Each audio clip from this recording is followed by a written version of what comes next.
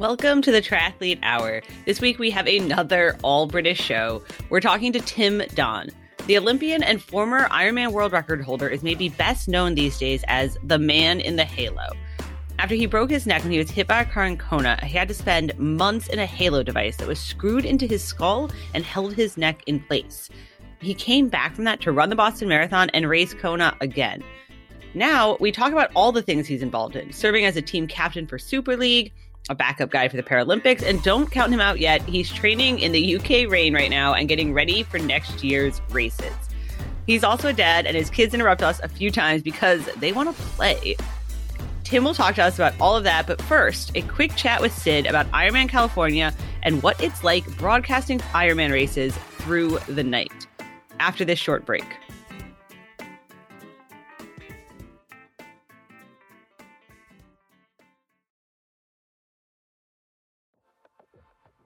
Muc-Off's new race lube is ludicrous. Ludicrously fast. The brand new Ludicrous AF is the world's fastest race lube, providing smooth and silent, ultra-low friction shifting, while also holding to variable weather and temperature conditions to be consistently reliable. Muc-Off's research and development team have spent 3 years developing a formula that penetrates the chain scars, eliminating friction and power loss. It's already been used by the winners of the Giro d'Italia and 12 Olympic medals this year. Yet, it's also made from renewable sources and biodegradable. Head to mucoff.com to order your bottle of Liquid Lightning now.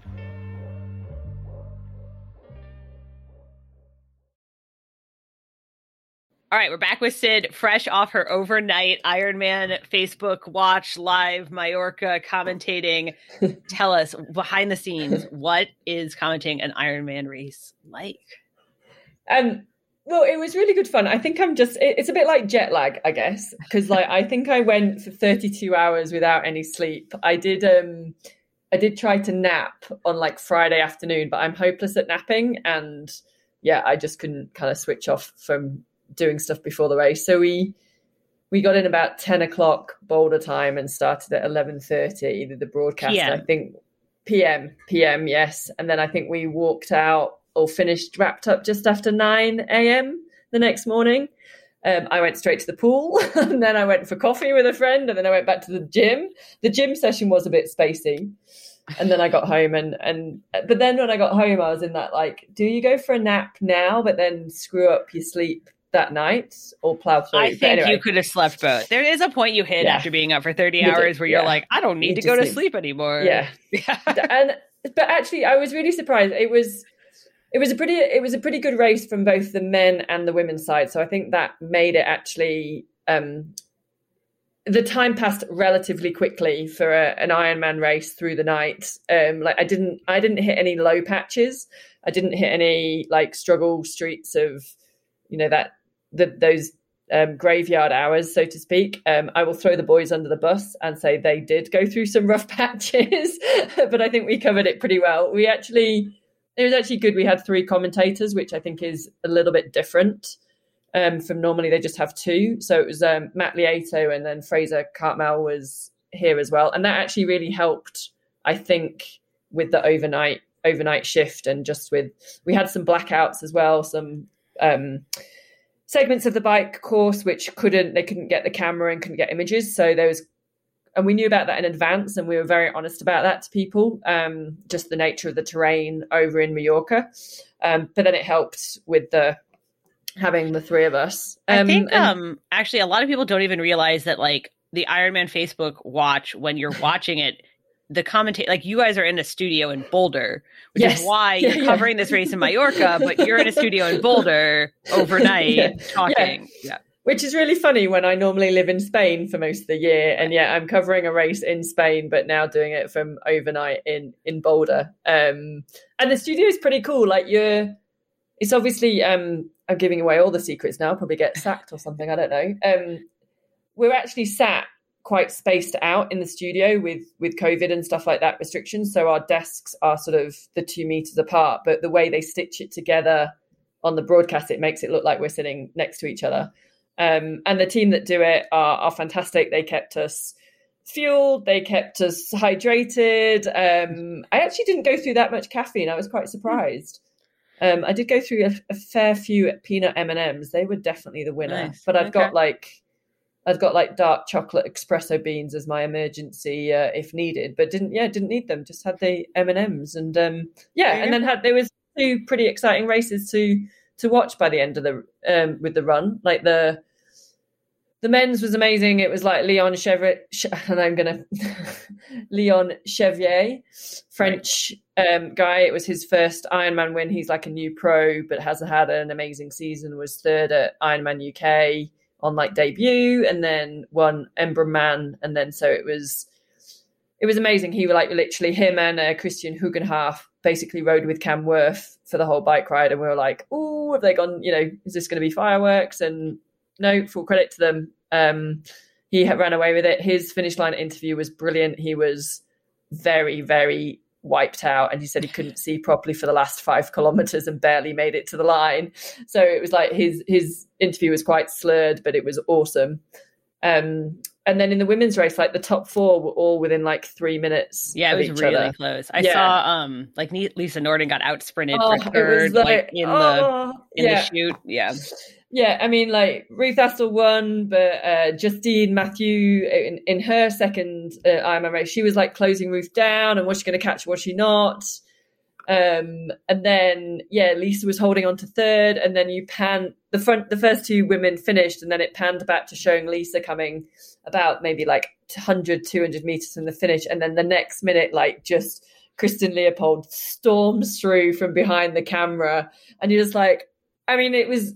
And the finish was like quite a tight 180-degree turn that they had to do onto the carpet. And you could see Lisa was trying to go with her. And you kind of like, I felt my heart just broke and sank for Lisa. But obviously then I know Kristen as well. And I'm like, you're super chuffed for her. But it was like this whole mix of emotions of like, oh God, it's so close. I don't know if I've ever been chuffed. I don't know what chuffed is. So...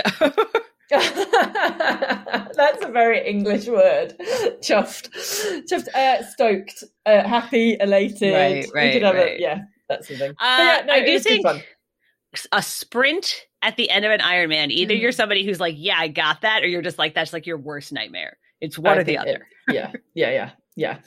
Sprint. I think the sprint at the end of the Ironman.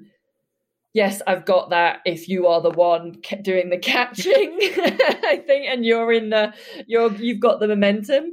The person who's sort of at the front being caught is probably going through a bit of not necessarily having a great day. Then they're the ones who are just like, I do not need to sprint at the end of an Ironman. I do not need this. I also think a sprint at the end of the Ironman is the funniest thing ever. I sprinted for like a 10 whatever place one time, and I picked it up to a massive 8:15. Exactly. This is it. It's all relative, isn't it? Because you feel like I'm like, yes, I've got this sprint. I've upped like 3 gears. I'm like flying. Right. And then you look at like, you're watching like, no, you barely made it past a jog of that sprint. Fine. My 8:15 won it, Yeah. And then you cross the line, and it's like just that adrenaline suddenly like just vanishes, and like your body is going, what the F did you just do to me? Not just the 9 hours, but just that last 30 meters has like thrown me. It's like when you're drinking, it's always the last glass of wine, isn't it? It's always that pushes you over the edge. That's how that works. That's kind of like saying your stuff is in the last place you left it. Like, well, that's where you left true. it. Yeah. There's another big exciting race though coming up this weekend. What is the PTO branding it? The Showdown in Sacramento. But Ironman California is now shaping up to be, I don't know, one of the bigger races we've seen in a while, probably, outside of a world championship. Because now we have Jan Frodeno in my opinion, coming to try and break his world record on an official course. We have Gustav Iden making his debut. And I think he picked a really smart course to make his debut. I think it's going to go well. We have Lionel Sanders deciding to come out of not actually going to an off season, coming out of his off season. Because he just had FOMO. He had FOMO and didn't want to miss out of the party. That is all for Lionel. And then those, I mean, obviously those 3 are like headlining it, but then you have Cam Worf, who obviously just did Mallorca. There's a bunch of people who were, probably aren't going to show because they just did Mallorca. Yeah. But you have Ben Hoffman, you have Matt Russell. Like, it's crazy. I don't know. It's going to be nuts. Tim Reed. Yeah. I don't know if he's going to race or not. Justin Metzler as well. Like, yeah, I mean, everything. Well, in Mallorca, the word on the street was that Cam is doing both races, but that was before the Mallorca race. He had a great interview. He was super respectful, humble to the guys in the race. So it was really impressive. And I can't remember. I don't think he actually mentioned though anything in the interview about whether he would be in California, whether again it was his backup or whether again he's like, this is too good a lineup to miss. I want to be part of that as well. Like Lionel everyone's got FOMO, Sid. Yeah, exactly. I have FOMO. I'm like, I should race it. Why not? It's also, I'd like to be there. I'm going to go out. I should say I'm going to go out. It's like an hour from my house. I also was joking. I literally like lived on the course. I may be the person like most in the world who has biked and run this course more than like anyone else. Cause I just like, it literally was my out the gym run. So I'm definitely going to go watch it. I will be tweeting it so people can ask me questions. But yeah, like you just said, I think a lot of people don't realize this. Pros often put their name on a list that's like a week later, because if they got a flat or like something went wrong in their A race, then they have a backup like immediately that they can just turn around for. So there are a number of people on the list that like, it's probably their backup. They're probably not going to start. But you don't really know because you don't really know. And even with or without those people, the start line is still pretty stacked. Yeah. I mean, it is a male only race. We'll put that there. So it's not just, we're not covering the women and saying that the women aren't there. It is just the male only race. The women's race, female only race is Florida a bit later on. If it was a pro women's race, it was going to be like my retirement goodbye race. I was going to do like a whole. I know. So okay. So given your knowledge of the course and stuff, and then your knowledge of the athletes racing, is there because I've heard it's pretty flat. The bike, it's do you see the flat? Like I don't even breaking up. Do you see anything? Do you think it's going to come just down to the run? Is it like how? I mean, it's super fast. Like it's a downhill swim. It's a downhill swim. I love downhill swims. I need more downhill swims in my life. I think that's like over a water. It's also like if you know the area at all, they're getting in like a super weird spot where like people don't get into swim. So like I don't know what they're doing there. They're gonna have to like build a ramp or something. But it's a downriver swim. It's 100% flat bike. I think there's 100 feet of elevation. Like it's so flat. It's actually, for being flat, relatively interesting. And I don't think you're going to have as bad drafting as you do sometimes with the 3-loop races, because it is only 2 loops and because there's some like they're breaking it up a little. But then there's just like no way that that's going to break up. Like with those guys and that biking and that swimming, like I don't, because if you get Camworth, if Lionel and Cam stick together, they will be able to. Even if they get time put on them in the swim, they'll be able to bike, right? And Gustav and Jan should be able to swim like they're gonna swim together probably. Like I just don't see it breaking up a lot, other than like if Jan pulls a goat thing here and just leads from the start, Which I could imagine he might do. He might just go, I'm off, see you later, hang on if you can. Or I mean, it'd be interesting if Jan and Gustav do come out the water together, like with it being Gustav's first full distance, how does he just play it pretty safe and tactically? Does he just literally follow and then wait to the run and like kind of, but I'm not sure Jan would let him do that either. And I don't think that's like his you thing. need to know exactly. So that's it. Yeah. So it'll be interesting. It's also like a lot of, it's a lot of sort of like for rural vineyard farm roads. So hoping they let the locals know this is happening. I will also tell you, people are losing their minds about weather. Sid, oh my God, triathletes race week. They just worry about everything. No, what's the forecast? What's it meant to be? High 50s, low 60 chance of showers. People are freaking out. Do they not train in this kind of? Is it this an anomaly kind of thing? Like it's California, it's not sunshine all the time. Oh man, we did a story a week or two ago about panicking during race week, and because you always panic about something, right? Yeah. I one time bought 3 wetsuits the week of a race. Yeah, so I was just like, I don't know, in case one. To be fair, like I normally have like, a spare race suit and my race suit, and then I'll have like every eventuality of goggles and.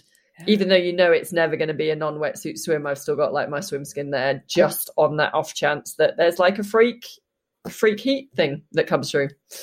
Yeah, it's crazy. It's panic. Everyone panics. It's and I also I kind of over cater on my food nutrition panic as well. Like, so I'll have everything that I normally have during a race, and then I'll have spares, and then I'll have spares of spares in case, and then like spares of spares of spares just on the off chance that I lose everything. And like, so I've got like gels in every pocket and finish with like most of my nutrition because I only used what I've always only used. Right. You're like, oh, it turns out I don't need 20 gels on the run.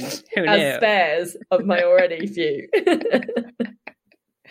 The other thing we just finished up here at the magazine is we just sent to the printer our end of the year issue, our best of the year issue. So here's my question for you. I'm teasing everyone. I'm not going to tell them. But who would be your athlete of the year? Ooh, gosh. Ooh. Am I, as in you want me to actually say, or are we just going to leave the audience like? Oh, you're like, no. I want to know what your guess was. Okay. I'll tell people. Yeah, maybe I'll tell people. Okay. I think it would be hard. So female side, I think it would be hard to go past Lucy Charles Barkley in terms of the range of stuff she has achieved across the board this last year. But I do have a soft spot for Flora Duffy, and I just think, and it's Flora Duffy Day today when we're recording this, and she won the Olympics, and I just think she's awesome. So I think she's got to be pretty up there for Performance of the Year at the Olympics and stuff like that. That's on a female side. Male side, I don't know. Yeah, I mean, it's obviously it's like Jan when he comes out of his Girona castle, come on. Right? Yay. He does whatever. I just he comes out. He's like, I will set a world record. Does it? Leaves. Like he just. I feel like he's the ageless wonder, right? Like he's gonna Tom Brady us all forever. So. I think so. I think you just look at what he achieves year after year and the reinventing of not necessarily himself, but he's continually raising the bar as others are like trying to chomp at his feet kind of thing. Mm-hmm. And he's like, yep, I see you. I'll just step up to this next step. So, I mean, he's always going to be up there let's see what happens at California. But I mean, let's see what he has achieved in the races and events he's put on this year is pretty impressive. Although Performance of the Year, I would go with on a male. Well, it's not male. Mixed team relay, Team GB. They did do a good job. That's true. Yes. It was a good race, and then obviously Christian Blumenfeld's finish at the Olympics was. I was kind of going to say Christian, and then I went no, I'm going to go Team GB in the relay. But yeah, every time I refer to Jan as the GOAT, somebody argues with me. But I got to say, I think it's undisputed. I think it just is, you know? Who are they giving in reply though? If they're because you can't really compare different generations and different time periods. We know that, and that's the whole point of the GOAT is that you can't compare, but we have an opinion and we can. We also have a story later this week on this, the I forget if it's 10 or 16. Greatest triathletes of all time, so people can, argue about that. There you go. I think isn't that perfectly that we can compare in various ways athletes to athletes over generations. And one of the things that's interesting, and now we're getting down the hole, but one of the things that's interesting as you compare athletes to athletes is the competition has changed over the years, right? Yeah. So it's one thing to say somebody won X number of titles, but now maybe the competition's way harder now. That's just not possible now. So then it's what does that mean? It's kind of like saying Kobe versus Michael, which I don't think that analogy made any sense to you because you don't follow basketball, but... But I know those names. Okay. So I'm okay with that. I wouldn't know their relative. I know their names. I know there are two amazing athletes. I know enough for being a sports geek from that, but I wouldn't know from the detail in terms of their exact achievements as I would with other sports. But part of the argument there is that the sport and the league have changed, right? Yeah. So that is the issue. Yeah. We'll hopefully as we've said in previous episodes, need to continue to change. Evolve is the word we like over change. Evolve. Yes. So, we'll be back next week after Ironman California and before the last races of the year to kind of, give our whole preview. What's going to happen? Yeah, it's actually suddenly getting to the last few races of the year. We kind of felt like we had a lot of races still left, and now it's actually there's only maybe a few. There's Oceanside, Florida, Cozumel, Daytona, LA yeah. Tri. LA, yeah. So the year's almost over, guys. Time to start thinking about next year. All right. Thanks, Sid. We'll chat next week. Thanks, Kelly.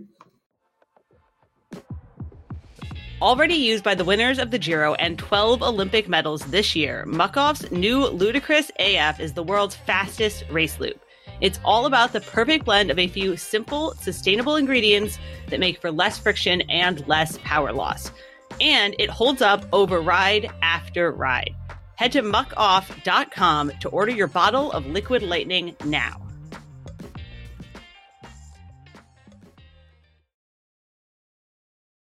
All right, this week we're talking to Tim Don, 4-time ITU world champion, 3-time Olympian, former Ironman world record holder, lots of stuff. And obviously right now I feel like you're best known for being the man in the halo. Is that the thing that you like most hear from people?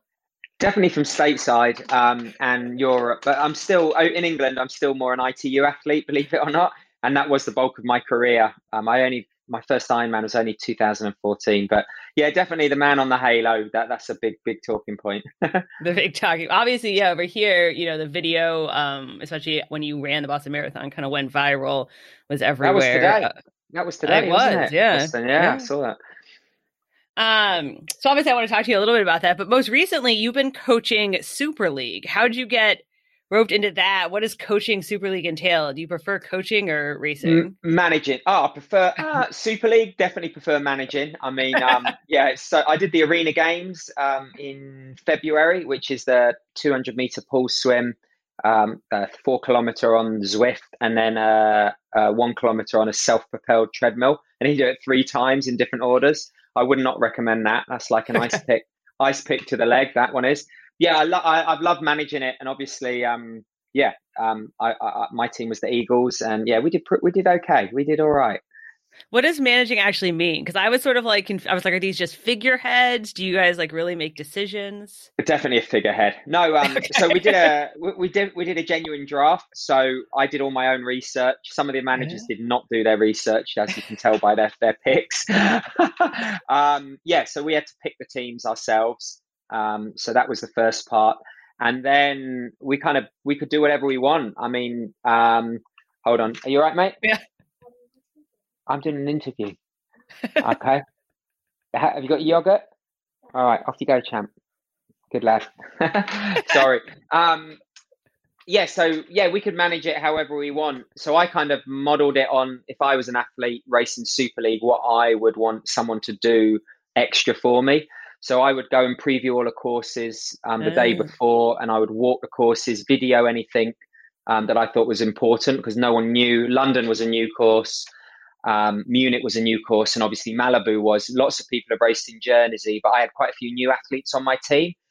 Seth, Max, they'd never done a Super League before, nor had Vittoria as well. So it was important that they were as comfortable as possible. Then practically it was that kind of stuff. London, the first race, about an hour before the start, Alex Yee needed oil to get his wetsuit off. So I had to go to a pharmacy and get that, just small things like that. Talking tactics as well. That worked a lot for the men. Seth was a massive ally for Alex. I would even call him a bit of a lieutenant. He really, looked after him on the bike, and he was willing to sacrifice some of his own positioning to help Alex out. And, that grew throughout the series. And without a doubt, Alex wouldn't have been in the position he was come Malibu if it wasn't for Seth. So it's kind of like nurturing that. And then when they had bad races, just encouraging them, sending them messages. When they had good races, telling them they're awesome, they're amazing, but don't get ahead of yourself. You can, it's easy to get there, hard to stay there. It was just, basic things like that. Yeah. So do you think you have a future in man? Is this going to be like your thing then from here? Managing the Eagles. I don't think it'll be my thing. I mean, it's the only. I guess French Grand Prix. They have teams and managers and whatnot. And that's been a massive part of my career as well. I raced for a team called Beauvais, which at the time were the number 1 team. But yeah, no, I'm hopefully it's looking good that I'm going to manage the Eagles next year as well. And we've got an extended series, I think. I don't think I can say more than that, except there will be more races in the series. But yeah, no, I really loved it. I love being a part of it. And I think how the Super League want the team concept to grow, there will have to be more involvement from the manager, kind of more behind the scenes, managing some new aspects of the team competition, which that Super League are looking to implement for next year. So that concept really took off. And I think, it was funny in Jersey, which was the second to last race, having dinner, we all stayed in a bubble. So all the athletes were in a hotel. We have a conference room where they're served. People are talking about, oh, well, if you do this and you do that, and if you get the short shoot, then you're going to stop my competition from getting it. And it was really interesting to see the athletes buy into it. I'm sure that the bonus of an extra $320,000 prize purse. It grew throughout the series, I thought. Okay. So do you think then, obviously the whole big question is like, is this going to work, right? Or is Super League going to grow? Is it going to be popular? Because for us here, I feel like it was sort of hard to follow at first. The team thing didn't totally make sense at first. I kind of get it now, I think. I think I get it. But it sounds like you guys are going to expand it next year, right? So is it really going to take off? I hope so. I think the Super League are willing to invest in a concept they believe in. I think it's like university cross country scoring. It's very similar to that. So everyone's going to have in cross country, if you win, you get 1 point. You get 10th, you get 10, and it's top 4 to count. The team with the least amount of points wins. It's kind of like the similar concept. So, right. Someone's always going to win, and someone's always going to, you're always going to have an athlete that's going to, but it's those mid packers. You want those to work together to get kind of further up the field. And obviously with triathlon, you get the bonus points for the swim and for the bike. So someone like Victoria Lopez, she was always top 3 out the water in every race. So she scored really highly for us. So it's looking beyond just someone winning. Maybe you have an ally, someone like a Seth Ryder, who's going to, he in his own right got the bike jersey. So he won 20K just there. He won 15K for he made like nearly $50,000 in the series. That's just phenomenal. Yet he was a real integral part of the team, And I think, it was obvious that the team would ride together and run together. So I think we're gonna use the short shoot slightly differently, which is that concept of if you do well in a certain aspect, you get a shortcut later on, like a short shoot.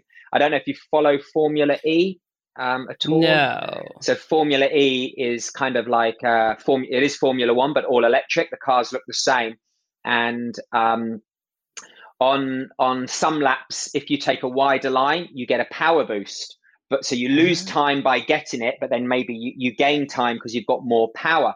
And they actually have a fan favorite. So with 2 laps to go or 3 laps to go, people would vote in and say, hey, Jaguar are my fan favorite, so they get a free power boost. We thought about that, where you can get a short shoot from the fans, but with time zone difference, it would be unfair. Because say, if in a European race, everyone in America would probably, they'd just be getting up. But everyone in New Zealand and Australia, no one's going to wait for Hayden Wild or, just because they're all in bed at the time. So they're thinking of different things. They're not trying to compete. Super League aren't trying to compete with the ITU in the Olympics or the PTO or Ironman or Challenge, or is it Clash now? Rev3. They are their own entity, and they're working around the ITU series. Hence, all the races were at the end of the year. This year, they didn't clash with any WTS or any major prep. And I think they're hoping to do the same next year once the ITU calendar has officially been released. Right. Okay. Interesting. I mean, you also obviously, or not obviously, I guess some people probably know this, but you also went to the Paralympics as like a backup guide, right? So how do you get, it seems like you get roped into all these different things. How does this end up happening? Do people just call you up? Yeah, basically. No, look, I've been around the sport for so long. I mean, 1995 was my first ever World Championships as a junior in Cancun, Mexico, actually. Didn't go very well. I was 69th, believe it or not. But I love, so I've got lots of experience. And, I actually raced with Dave Ellis, who's the visually impaired athlete going to the Paralympics. I've done we actually won the test event in Tokyo in 2019, and we won the British champs together. I just think I don't know. It was something that the federation. I went to a Guides for Gold day. I train at Loughborough, which is the high performance centre for triathlon, or one of three. But it's where British Triathlon head office is. It's like the Colorado Springs of the United Kingdom, and I live in a village like 5k away, or like 3 miles away from there. So I train there, and yeah, I think they just need a backup, someone who's dependable, someone who's got a race brain, not just all power. And I think someone that's willing to play with others. You don't get that in ITU high performance. Like the Brownlees train here, Alex trains here. I think our women are unique. They all train together, or they're all very, very genuine friends. But so it's just someone who can get along, and I wouldn't say give back to the sport at all, because it's not that. If I can facilitate and help Dave in any way, then I will. So yeah, I mean, I've been a part of. I swim with Dave and the Olympic para squad 4 times a week, and I'm often on the tandem with him just when Luke, his number one guide, can't do it because he's got his own races and so forth. So yeah, it was brilliant. I was in Japan for 18 days. The first, I think, 12 days were amazing because we were in a training camp, Miyazaki. Then when we moved to Tokyo, I couldn't leave my hotel room. That's what Sid told us. And I didn't have accreditation, the same as Sid. So we got to do one bike recce outside on the course for 45 minutes. But apart from that, it was turbo trainer, and the treadmill was outside. And as you know, the Olympics, Paralympics, it was very, very hot. I think Sid lost her body weight in a 2-hour run through sweat because it was an outdoor treadmill with no particular wind. But yeah, it was great to be a part of it. And, having been to 3 Olympic Games and multiple loads of world titles and been under all sorts of pressure and that, I was able to maybe give an insight that a younger guy potentially couldn't give them and whatnot. So I think they really used and utilized that. So yeah, I really enjoyed it. It was an amazing opportunity and great fun to be a part of the team. Even though you're doing all these different things, though, you're not actually done with your own racing yet, right? Like, I mean, you were just telling me you're getting back into training. So I think some people might think you're retired. You're not retired, right? No, I'm not. I mean, I did Bolton Ironman. I came off the bike in second. I rode quicker than Joe Skipper. I was in awesome shape. And it was horrible weather. It was a really tough, technical, hilly up, and I think it had nearly over 2,500 meters of vertical climbing, but the longest climb is like a kilometer. So it's either up, down, twisty English lanes. Anyway, I came out of training, really hard bike, like nearly a 5-hour bike for the pros, which is unheard of in this day and age of super fast, quick courses. And as you ran out of transition, it was a field, and the field then went to the road, and there was gravel and there was some potholes, and I thought I fell over. And I hit the ground pretty hard, hit my head and my wrist and everything. Anyway, I got back up, and I don't know what I did, but I twisted my hip. And after about 8k, I had to stop running because I couldn't put any weight on my hip. And basically I jarred my hips and caused this really painful sciatica. So that took a while to get over. So that was my last big race. I did a 70.3 this year and a few other races locally. And then I was planning to go to Montenegro to do one of the extreme triathlons, the X-Tris. Oh, okay. And that got put on our red list. So it meant a hotel quarantine coming home, and of which A, you have to pay for, and B, my wife wouldn't have been happy. So unfortunately, I had to pull out of that race. And by that time, it was after Tokyo, with my hip still wasn't right. I was going to chase a race in October, towards the end of October, and the 25th, I think. But I was just racing for the sake of it. So I said, you know what, let's kind of call it quits now, take a break. And then normally I don't take my break till November. And then I'm looking to do my A race next year. If it's going to have a pro race, touch wood, and it's on, is going to be Ironman South Africa on the 6th of April. Okay. And then I'll have a flurry of 70.3 races with hopefully an Ironman later in the year. If you, you were telling me that you took your break, you're kind of getting back to things. Even Tim Don, but done doing this forever, it's like hard to get back into shit. You feel like you're out of shape. Oh no, there's no, I am 100% out of shape. Let me tell you that. Oh my, and then it's the mental side of it as well. You know, I mean, it's a struggle to get out the door. I mean, we're having nice-ish weather at the moment, but it's getting, it's 6 o'clock now, and it's going to be dark. It's going to be dark in 20 minutes before 7 o'clock, and it's probably going to be like 8 degrees centigrade. Yeah, it is hard. And no one really wants to train at the moment. Lots of the guys I train with aren't professional, so their season's over, and they take like a 2-month sabbatical of going to the pub and having curries on a Friday night.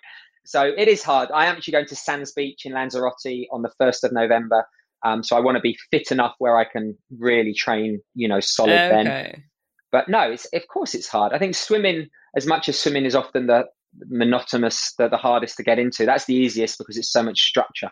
And lots of the athletes I'm training with are in the pool, are training for Abu Dhabi, which is the grand, I don't know, it's not the grand final. It's like the start, I think, of the 2022 ITU season, but it's in 2021. That's my understanding. I have no idea. I have no idea. Yeah. So those guys, they're super fit. So they're going on a 120 base long course. And I'm kind of like going, nope, 125 for me. They're not pushing. So yeah, it is a struggle to get back. I'm only human. So yeah, but I've got I'm getting a gravel bike soon, so hopefully that's gonna what new bike days like. That's gonna entice me to really get you out the door. Yeah, that's right. I feel like biking's got to be rough in the UK in the winter because it's just like dark and rainy and cold, and you're like, God damn it. Yeah. And it's not. Don't get me wrong. It's not cold like having lived in Boulder. It's not Boulder cold. It's colder, even though it's warmer, because it's that dampness. It's like It's like everything's damp, and you just get cold to the bone. Well, in Boulder, it can be 0 degrees centigrade and blue sky, and you're still putting factor 30 on your nose. And if you've got Gore-Tex on, you're good to go. Well, here, once your feet get damp, it's that wet kind of like horribleness cold. Oh yeah, no. You need those like really thick neoprene booties for your shoes. Yeah, exactly. So you've been doing this for, I think you said, like 25 years or something, right? How do you stay motivated? How does it, like, you have another winter of riding? How do you get yourself like excited? We don't think about it, so thanks. Well, no, I would say up until, so obviously I was at school at first, but from 1997, the winter of 97 till I moved to Boulder, every year I'd go south for the winter. So I had a house in South Africa. So I'd always go to South Africa. When I was younger, Zimbabwe, then South Africa. I did a couple of winters on the Gold Coast, Sunshine Coast, and then moving to Boulder. I'd often go to Hawaii for a few weeks. And as I say, Boulder winter is not that tough. So yeah, it's only since I've moved back to England in the last 3 years where I've really struggled. I spend a lot of time in Lanzarote. I'm fortunate I'm sponsored by Sands Beach, a hotel. So there's an airport 8 miles away from my house that flies direct to Lanzarote. So I can go there. Normally go there for a 2-week block, 10-day to 2-week block, come back for 10 days and then go back again. But it is hard. I mean, there's kind of like 2 trains it was a lot easier when the kids were younger and they weren't in school, because literally the whole family would, we could emigrate for 6 months, 4 months, and we could all go. Now they're well and truly at school. So I can't do that. In fact, my wife's working now as well. So I definitely can't do that. I'll get in trouble. Yeah, it is hard. And it is, I mean, in some ways I'm lucky because I've never had a job. So, I need to keep telling myself that when I don't want to get out of bed. Those guys that, as I'm getting out of bed, they're just getting off the turbo before they go to work, and then in the dark, they're doing their run in the dark or on Zwift on a treadmill.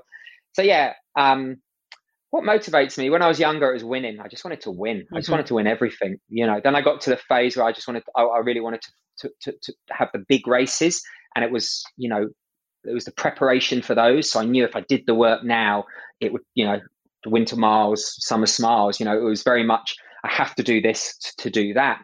Now it's more of, it's not that I have enjoyed it. Don't get me wrong, but now it's more like, you know what? I get to ride my bike every day. I'm going to be 44 in January, and I still can call myself a professional athlete, and I'm more than somewhat competitive, I think.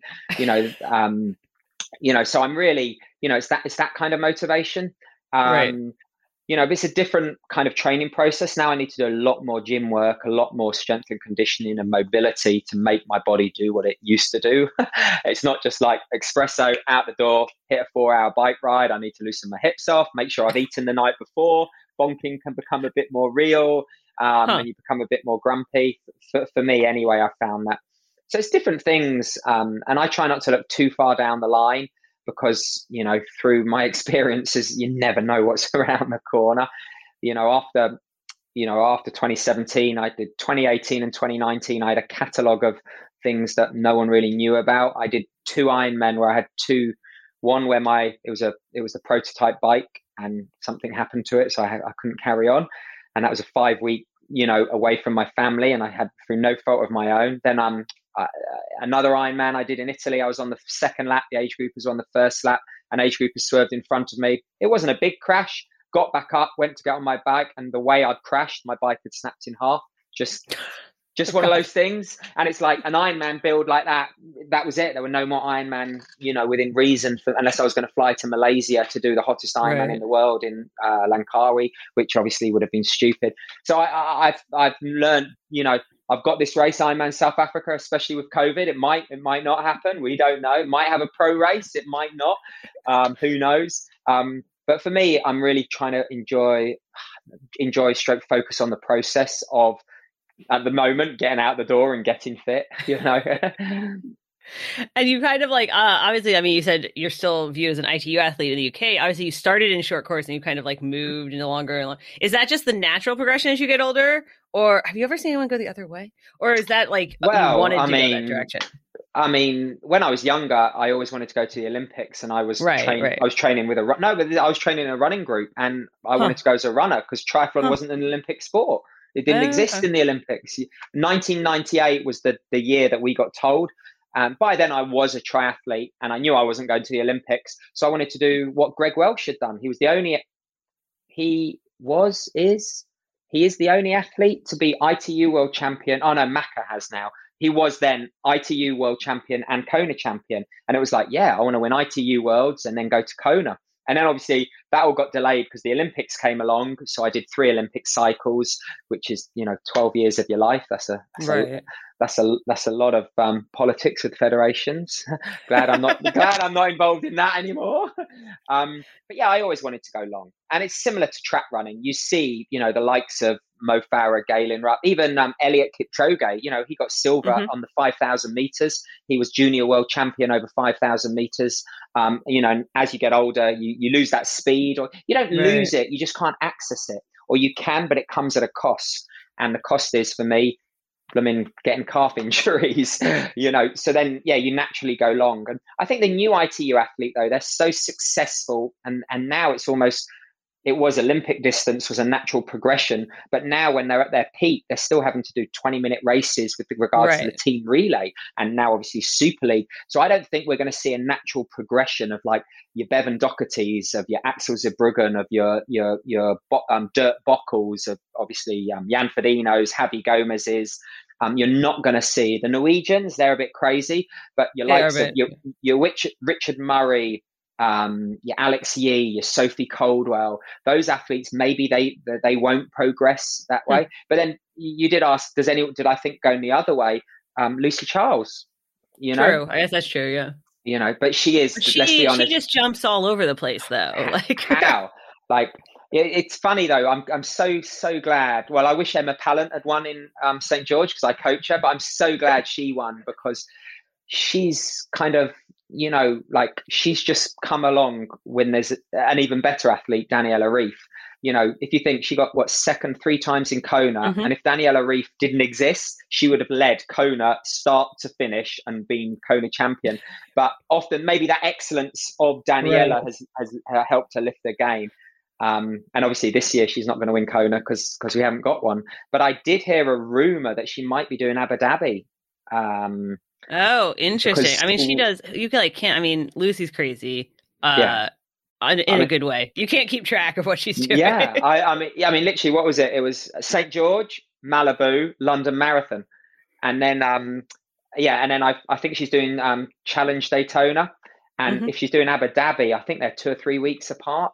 And then obviously, because we're part of the Commonwealth, or we are the Commonwealth, next year we are the Commonwealth. Next year is the Commonwealth Games, which for us is, and that's actually in England. It's in Birmingham. So she'll be wanting to, and if you win a gold medal there or any medal, that becomes makes sense. Olympic, Commonwealth, world title, 100%. I had heard that was part of why she was doing the whole ITU, whatever we're calling it, WTS thing, was because of the Commonwealth trying to make a bid for Commonwealth Games. It's hard to explain Commonwealth Games to Americans. We're like, why is this a big thing to you guys? I don't understand. You could compare it to Pan Am's, but then I think it's even a little bit bigger because it's multiple sports all in the same venue, city, all at the same time. But in some ways, I feel like you were more successful at long course. Do you feel like that's true, or do you kind of view them as equal? Well, I mean, I would say equal. I mean, I was junior world champion, senior world champion, duathlon world champion, aquathon world champion. I won Des Moines, the 200,000 first prize race. I think I won like 3 WTSs in a year. Well, 70.3, I think I could compare. I podiumed in like 70% of all races, of which I won like 80% of that 70%. And I got 2 bronze medals at World 70.3s. Ironman, I've never really performed at Kona to what I believe the ability I was. So I'd say they're pretty even. Yeah, I don't know. What do you think? I mean, I guess you're also like the Ironman world record holder.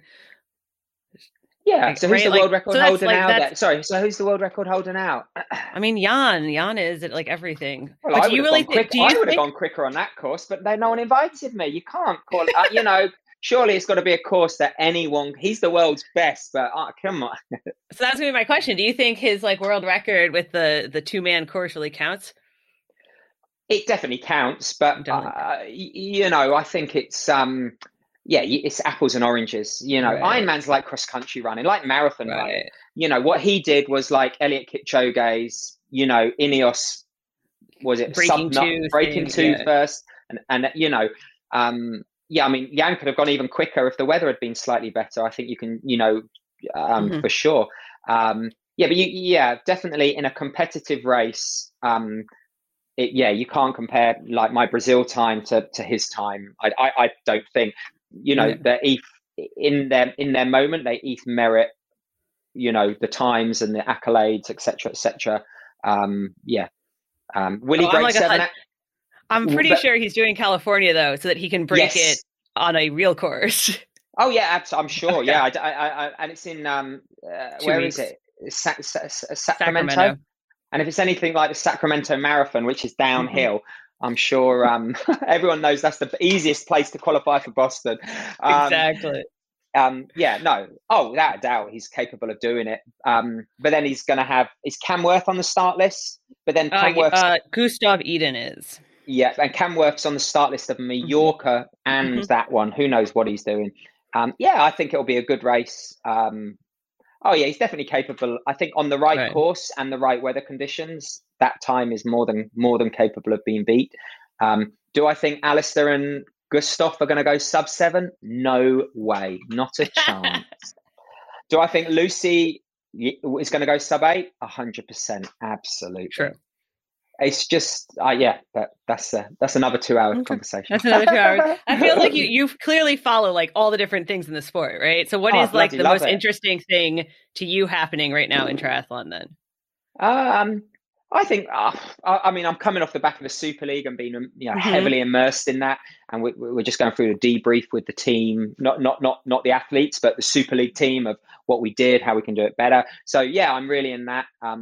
Okay. Yeah. So, but then, there's so many late season races, and I think this Kona in St. George, having won St. George, the 70.3 there when it was the North American champs and podium there, I know I know what it's about. And is that going to work with the pros? So kind of, if I haven't qualified for October, I do St. George, I get 6th at St. George. I then need to do another Ironman to qualify for Kona. Is that fair? How's that going to work? Right. And then you got like the break in sub 7, sub 8 is only 3 weeks later. Are they going to change the gate? That might not work. I don't think Jan's going to go to St. George. I don't think. Oh, really? Why? I mean, he hasn't mentioned it. He's talked about Kona a lot this week, as in October, but not St. George. Also, you're only world champion for a couple of months. And, is it going to be I'm into all of that as well. And the whole the Lionel thing, you know, changing coaches, not focusing, preparing properly for races. He's crazy, man. He's so freaking talented. I just physiologically, I just wish he could get his head together and not jump around here, there, and everywhere. But hey, Yeah, good well. luck. Good luck to the fella. Yeah, no, the whole Kona St. George thing is going to be interesting. You brought up, like, there are some things that I hadn't quite thought about, that they might have to do another qualification race for October. That is weird. Yeah, and then the top men and women are going to do Collins Cup again, and then there's talk of another Collins Cup, or you know, like a. Right. So there could be a lot of races going on. You know, the Northern Hemisphere athletes, especially the Europeans, they're not used to being in tip-top shape in May. So that's going to be interesting where they're going to train consistently. You can only spend so much time in Lanzarote, Mallorca, right. Fuerteventura, etc., etc. You're not doing St. George in May though, right? I'm not. No, I haven't qualified. I will be there because I'm also, in fact, I'll be in California in January. Hopefully, I'm a mentor for the Zwift Academy. So okay. Yeah, we've got a secret camp going on in January. Hopefully at the wind tunnel in Specialized, and then hopefully a little. It doesn't sound so secret right now. And then an add-on to St. George, and then obviously I'll be there with the athletes. Right. Okay. So, yeah. Yeah, I mean, you've obviously had like a lot of. It sounds like you have a lot of things going on. You've had a lot of ups and downs in your career too. Lots of plates. Yeah. Lots of plates. I mean, the biggest up and down that you kind of had to come back from was the getting hit by the car in Kona in 2017. It seems like everyone's getting hit by a car in Kona every year now these days. It's like it's too crowded. But you broke your neck, and let me make sure I get this. Like, you opted for the Halo because it was going to be a faster recovery. Is that right? There you go. So you do still have the Halo. Look at those screws. I was going to ask you if you still have it, but you still have it. Well, I've got it in America, so it cost me like $400,000 or however much American healthcare costs. So damn, was I going to bloody keep it? I'm not giving it back to them. So how, like, opting for that meant basically that, like, it was harder in the short term, but it was like trying to speed up your recovery. Is that like right? Is that my understanding? Yes, and it does speed up the recovery, but the big goal was it gives my neck the best range of motion going forward. So if I had the fusion, you're fusing the C1 and C2 together, so you will have lost a range of motion. And if I just had what's called an Aspen collar, like the soft collar, it's kind of like, it's not quite a plaster cast, so you're still able to move it. So the recovery is longer, and there's a chance that you might need a fusion anyway, because it's, you know, I'm quite an active person, as you can tell. So as much as they gave me the three options, that was really the only one with what I wanted to do with my life, going forward. And obviously there's been, videos about this now, you've been in the news about this, but what was the recovery like coming back with that on? Like, how hard is it to do day-to-day things? Impossible. I mean, I couldn't like shower or have because the Halo goes right down to your belly button. So I couldn't, 3 times a day, my wife had to clean all my screws because there was, the open wounds. And it wasn't so much the neck, the neck was just kept dead still. It was these, I say 4 screws, but I actually had to have a 5th hole drilled into my head because I had to get them tightened all the time because I was obviously doing too much because I'm stupid. And it got to the point where they couldn't tighten this one. So I had CAT scans and x-rays every 3 weeks just to make sure the bone was healing, correctly. But then just before Christmas, they had to CAT scan the Halo because they were worried that this one was, if they tightened it anymore, it's going to go all the way through the skull into the brain. And they said, we can't tighten it. And I'm like, you beauty, does that mean it's coming off early? And they said, no, we're going to drill another hole just here because you've got to keep the Halo on. So that was a nice Christmas present. But no, I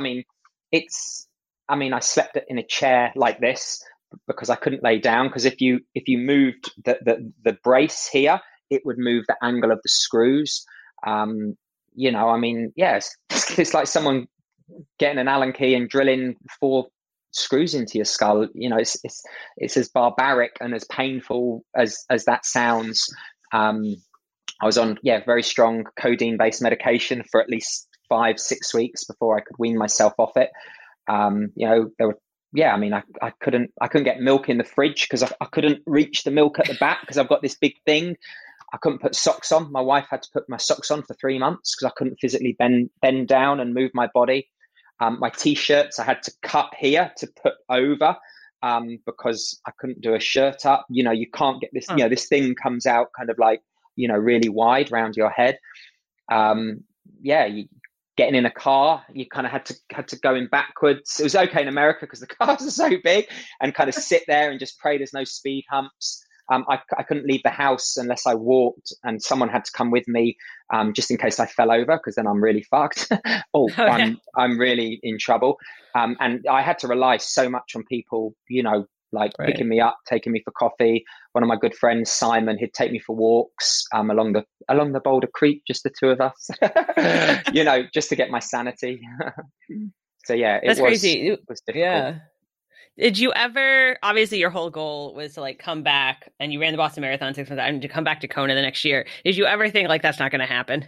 Every day I thought that, you know, I mean, yeah, I'm not Superman, you know, yeah, I mean, that's the doubts were there, but that is what that as small as it was and as far away as it was, that light at the end of the tunnel, you know, that's what I had to focus on. And, you know, as I say, it started off by, you know, just surviving the day. I couldn't even read because I had these severe headaches. I couldn't focus. I couldn't concentrate. I was probably a terrible dad because I was really short-tempered and ratty, you know, with my young children. You know, my wife had to do everything for me. It must have been really stressful for her. Well, it was stressful for her. You know, my sister flew in to help out. My physio flew in a few times from England. My parents, my wife's parents. The network of support was just blew me away. I'd never heard of what's it called? That meal where someone just leaves food at your front door. Like we don't do that in England. we keep ourselves to ourselves and have a stiff upper lip. So it was really hard for me, but yeah, I was blown away by the support. But yeah, I really struggled, and yeah, my friends and family really got me through that. And then you ended up running Boston 6 months after the accident. Is that right? Yeah, 6 months. Yeah. Perfect conditions as well. You weren't able to run with the thing, right? You had to like wait. No. Okay. I could walk and do some gym work, and then I could ride on the trainer eventually with the Halo. And then when the Halo came off, it was almost worse because it's like a bowling ball, because I got a big head being supported by spaghetti, because all these muscles, not only, you know, I'd lost so much muscle mass here. So not only had I lost it, but everything had stiffened up, because the whole, you know, mid-thoracic up just had not moved. So all those joints, I needed to get mobility in. You know, I couldn't turn my head, you know, more than this. So the physio was getting me in a headlock and kind of literally just getting that range. In fact, one physio I passed out because they were pushing so hard, and they they absolutely shit themselves. And I said, don't worry, come on, let's carry on. And they're like, no, we can't. I said, look, don't worry, I'm okay. Let's get this. You know, I think it was that kind of like, if I wasn't doing something, then I'm kind of going backwards, and I don't like that kind of feeling. I always like to be doing something, which is to my detriment sometimes. Probably. Okay. That does sound, I mean, yeah, I don't know. It does sound crazy, but clearly you made it back, and then you did Kona a year later too. And so did you feel like like you were back then, or? No. I mean, Kona, I think that was to close the door, kind of like. I knew, I mean, especially to get to Kona. I mean, don't forget, then it was the old school system where it was all the points. Right. So I had carried over some points from 2017 because I got third at the World Champ 70.3s. And obviously I won Brazil, which was a major championships, but you lose so many of them. So I did my first 70.3 in Costa Rica and I won it. So I got, I think, like 500 points. So we worked out, I kind of needed a top 5 in Hamburg, but because I pushed my training so much, and by then I was kind of holding my neck naturally like this, I was having a hip issue. So because of that, down the chain, I was having a massive hip issue. So going into Hamburg, I finished 9th, so it wasn't enough points. So then I had to do another Ironman 2 weeks later, of which I had stomach issues. So I second out the water with Jasper Svensson, who's been smashing it now, the amazing Swedish athlete. Swedish athlete. And but he crashed on like the third corner, and we had like a 4-minute lead out the water. So I rode like 160K on my own and then got caught by a pack of like 15 bloody athletes. And I'm like, you got to be kidding me. Having done an Ironman 2 weeks before. So I didn't actually qualify for Kona. I was ranked, it was top 50 go. I was ranked 51st. So I was like, I'm not going. And then Ironman phoned me up and said, look, we want you to go. We want to give you a wild card. And I said, are you joking? I said, if you'd have offered me a wild card last year in Kona, I would have taken it. But no way am I taking a wild card now. That is so disrespectful to everyone and all of that. So I hadn't qualified for Kona. And about 3 days later, I get an email from Heather Fiora, who's the Ironman Pro Liaison. And she says, we've done the roll down because not everyone's taken their spot and you're first in line for the roll down. So I had actually qualified in my own right. So I said, yeah, I'll come. But by that time, I'd done so many races and my body was in so many bits and pieces. I was like, oh, geez. But for me, it wasn't about winning. I think I finished 8:45, I think I did. So nothing spectacular, but it was just like 12 months, let's get rid of it. And let's, let's try and rebuild me as strong as I could be. Right. So it was important for me to get there, cross the finish line. And it was so nice. It was the first Kona my family had been at. So that was super special for me as well, because it's expensive for me to go, let alone, my wife and 2 kids. So. Oh yeah. It's got to cost like a ton of money. Oh, yeah. like 15-20 grand from England for sure. No, seriously, you Google Holiday Inn Express Kona for tomorrow night and it'll be like $90. You Google Kona Holiday Inn Express for the Kona week, it'll be $300. So yeah. Plus the airfares from England. Oh yeah, it's just bonkers. Yeah. So there you go. So yeah, I knew I wasn't going to win it. Right. Sure. Is that a goal though? Are you trying to get back to Kona? And no, before you're 45. I'm a realist. I think I could definitely get back there. And I think if I hadn't slipped over in Bolton, I think I would have I was running really well. I would have got third, and that would have been enough to get me to Kona, which would have been bloody St. George. Right. So maybe that's state. If I qualify, will I accept the spot? Absolutely. But I know what it takes and the conditions, and I know now living in England, not America, the kind of training and sacrifice I'd have to do. And I could have the race of my life in Kona and maybe be in the shout for a podium, but I could also have the race of my life and be in the shout for 8th or 9th, which, when I'm like 55 and I say I got 8th or 9th, as opposed to maybe going to another Ironman and winning it. So I'm not sure. I definitely, if I qualified, would I take it? Yes. But, I think if you do your maths and look at history, I think Dave Scott got on the podium when he was 42. He got on the podium. He came back. I was just looking at this one, right? Where he had left, retired, came back 5 years later, 45, something crazy, 40 something. Oh, don't say 45 because he'll flipping let me know that I'm rubbish. He's very good at that, Dave. Training with it, swimming with his swim squad in Boulder. Legend of a man, a real gentleman. But my God, he loves knocking you down. Oh, he's a bug. And you can't argue with him because he's won Kona 100 times and every other race under the sun. So, no, he's a nice guy. So then what are your, last question here, what are your goals? And I know you said you don't like to think too far ahead because you never know, obviously, what could happen. But what are the goals left for Tim Don? I want to do justice to an Ironman. I want to cross the line in an Ironman, knowing that I left everything out there, touch wood, no mechanical, no body issues. I had a good preparation and I was able to execute. I want to go fast over some 70.3s, maybe not do as many as some of the younger guys. You can see someone like Rudy Von Berg. It's all catching up with him this year, by being indestructible over the last 2 years. So maybe pick a nice course. And do some experience races like I did Patagonia in Chile. That was phenomenal. Obviously, manage the Eagles again. Mentor. There's so much I want to do. I need to live 100 lifetime. But all of that stuff. Okay, all right. So we're not expecting you to retire anytime soon, and then obviously you're still would you retire? I mean, why? What am I going to do when I retire? Go to the pub every day. God. I mean, it sounds like you're still. I mean, even if you'd still manage the Eagles, do random races, still mentor people, I coach as well. I coach a few people, so maybe some coach more athletes. I really love the process. So who knows? We'll see what happens. Hey, it's that rich tapestry of life. Well, thank you so much for chatting with us, and good luck with everything. Hopefully, South Africa is a pro race and doesn't get canceled, and you can do it. Yeah, no, it's a beautiful country. So thank you very much, and thanks for chatting to me. Thanks to Tim and Laura for chatting. Thanks to all of you. Keep listening and keep training.